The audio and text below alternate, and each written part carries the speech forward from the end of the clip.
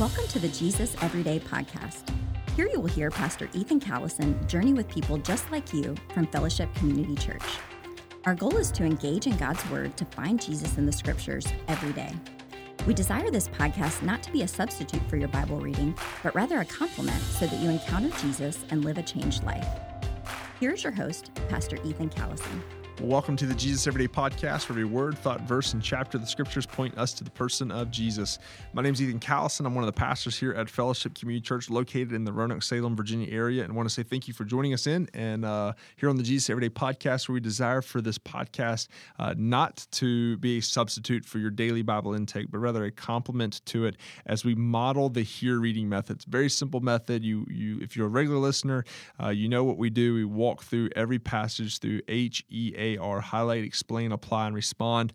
And just this is how we see a simple way to get the truths of the Scripture, what it's written in, what its original intent was, and applying it in our lives and allowing the gospel to transform and change us on an everyday basis, following Jesus every day.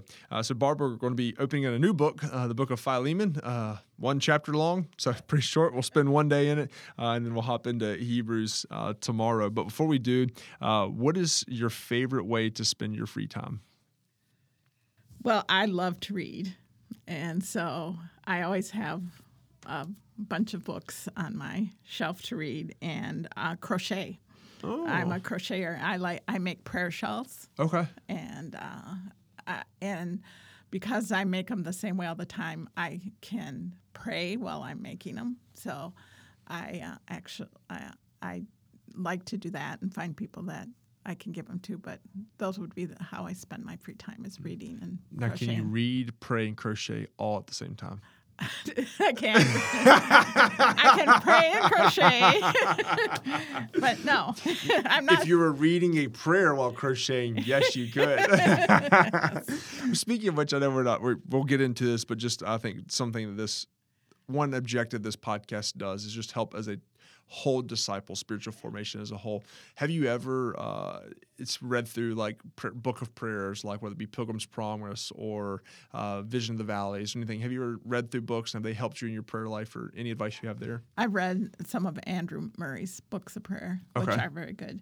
And yes, I've read through a lot of books of prayer. Usually if there's prayer in the title, I've grabbed it. But I don't read fiction. I read nonfiction, and mostly so some of the books that I've read this summer is I've read Revelations for the Rest of Us, which was one that Jake Preston had recommended. Mm-hmm. Very, very good book. Mm-hmm. I've read Louis Giglio's Don't Let the Enemy Have a Seat at Your Table. Mm-hmm. I've read I read through the Chronicles of Narnia. I had never done that as a kid, so that was one of the things I wanted to do this summer. So I've read through that. So just do you know how Narnia got, like what C.S. Lewis's, how that happened, how that book came out? So C.S. Lewis and J.R.R. Tolkien were in like a book club per se together. And what I've heard, if somebody has this and you're like, no, Ethan, that's wrong, and then please correct me. I'll put my email address in the show notes below. Click it, send me an email. But what I have heard was C.S. Lewis and J.R.R. Tolkien had a debate or battle to say who could write the best children's fiction book that pointed to Jesus. And so you had the Chronicles of Narnia and you had The Hobbit. And those two, that's how those two were born. Well, I read The Hobbit when I was that series of stuff when I was younger, but I never read the Chronicles of Narnia, so that's what I've read this summer. So. I think C.S. Lewis won. Yeah. That's my opinion. Yeah, I love Lord of the Rings. Somebody said you need to see the movies, because I hadn't seen those, but so I kind of went after. But I never want to see a movie before I read a book. The book. Yeah. Yes, ma'am. Because I have these characters in my mind. Yes, ma'am. Absolutely. Absolutely. Yeah. All right, as we jump in here to the book of Philemon, what was the verse that the Holy Spirit illuminated that you highlighted and wrote down? It's verse 18 and 19. If he has done you any wrong or owes you anything, charge it to me. Now, this is Paul speaking to Philemon. I, Paul, am writing this with my own hand. I will pay it back, not to mention that you owe me your very self. Okay, so as Paul is writing this, you kind of hits right into Philemon, but what's going on here? Can you explain this? Well, there was a runaway slave. His name is, how do you say that? Onesimus. Onesimus. And this slave ended up coming to Paul and has been with Paul for some time. And he was Philemon's slave. So Paul is actually interceding on behalf of his slave to take him back, but not as a slave, but as a brother. And so he is saying, and if he owes you anything, I'll take care of it. So he's interceding on this slave's behalf, which reminds us of who else has interceded on our behalf. Yeah, Jesus. And he has done everything. He's paid it all back freely. And Paul said he's wrote this with his own hand. Well, Jesus did it with his life. So I see this as Paul doing what Christ has done for us, for this slave, and asking him to call him brother. And that's what Jesus has done for us. Yeah. He's set us free, and he calls us brothers and sisters.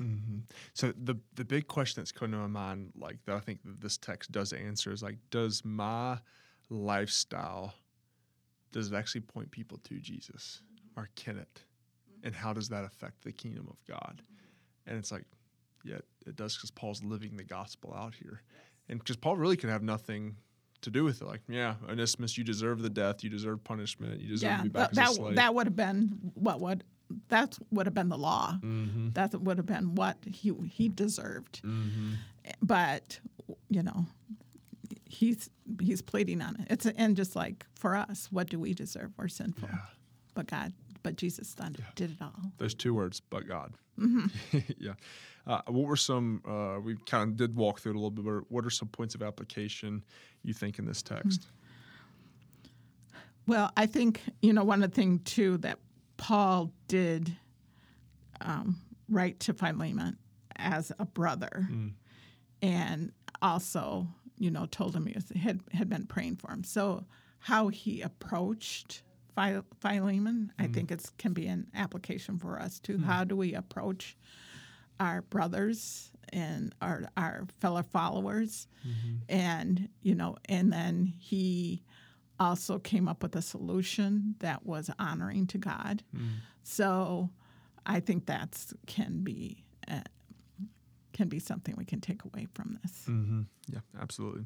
How does the Holy Spirit calling you to personally respond to this text? I think it tells me that that I have to be forgiving too. Because he's asking actually for Philemon to forgive this slave. And that if there's a price to pay, I'll pay it. And so that's kind of huge, is like, am I willing to forgive and pay the price, whatever that price might be? Because that can be hard. Yeah. I even think about Jesus' the prayer, the Lord's Prayer, forgive me of my debts as I forgive my debtors. Yep. Well, thanks for joining us here as we spent a long time of one day journeying through the book of Philemon. This might be my favorite, shortest book of the Bible, the book of Philemon. But thank you for joining us here as we jump in tomorrow to the book of Hebrews, and we'll spend the next couple of weeks here in the book of Hebrews.